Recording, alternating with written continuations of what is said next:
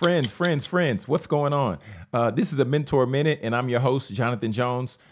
My podcast is not popping up on Apple. John, what's the issue? The short issue is, in order for your podcast to pop up on Apple and Spotify, you would need to have one of two things. The first thing you would need to be on is a hosting platform. Okay, you would need to have a host provider, because the host provider provides you an RSS feed, which ultimately is a link that you submit to Apple and submit to Spotify, and then you will be on those platforms as well as some others. So if you don't have an RSS feed, then you won't be on those platforms. So make sure you do your research and make sure you identify what host provider would be most beneficial for you, and then submit accordingly. This is your podcast mentor, Jonathan Jones. If you want to sign up for our free training, be sure to go to getpaidwithpodcasting.com. And this has been a Mentor Minute.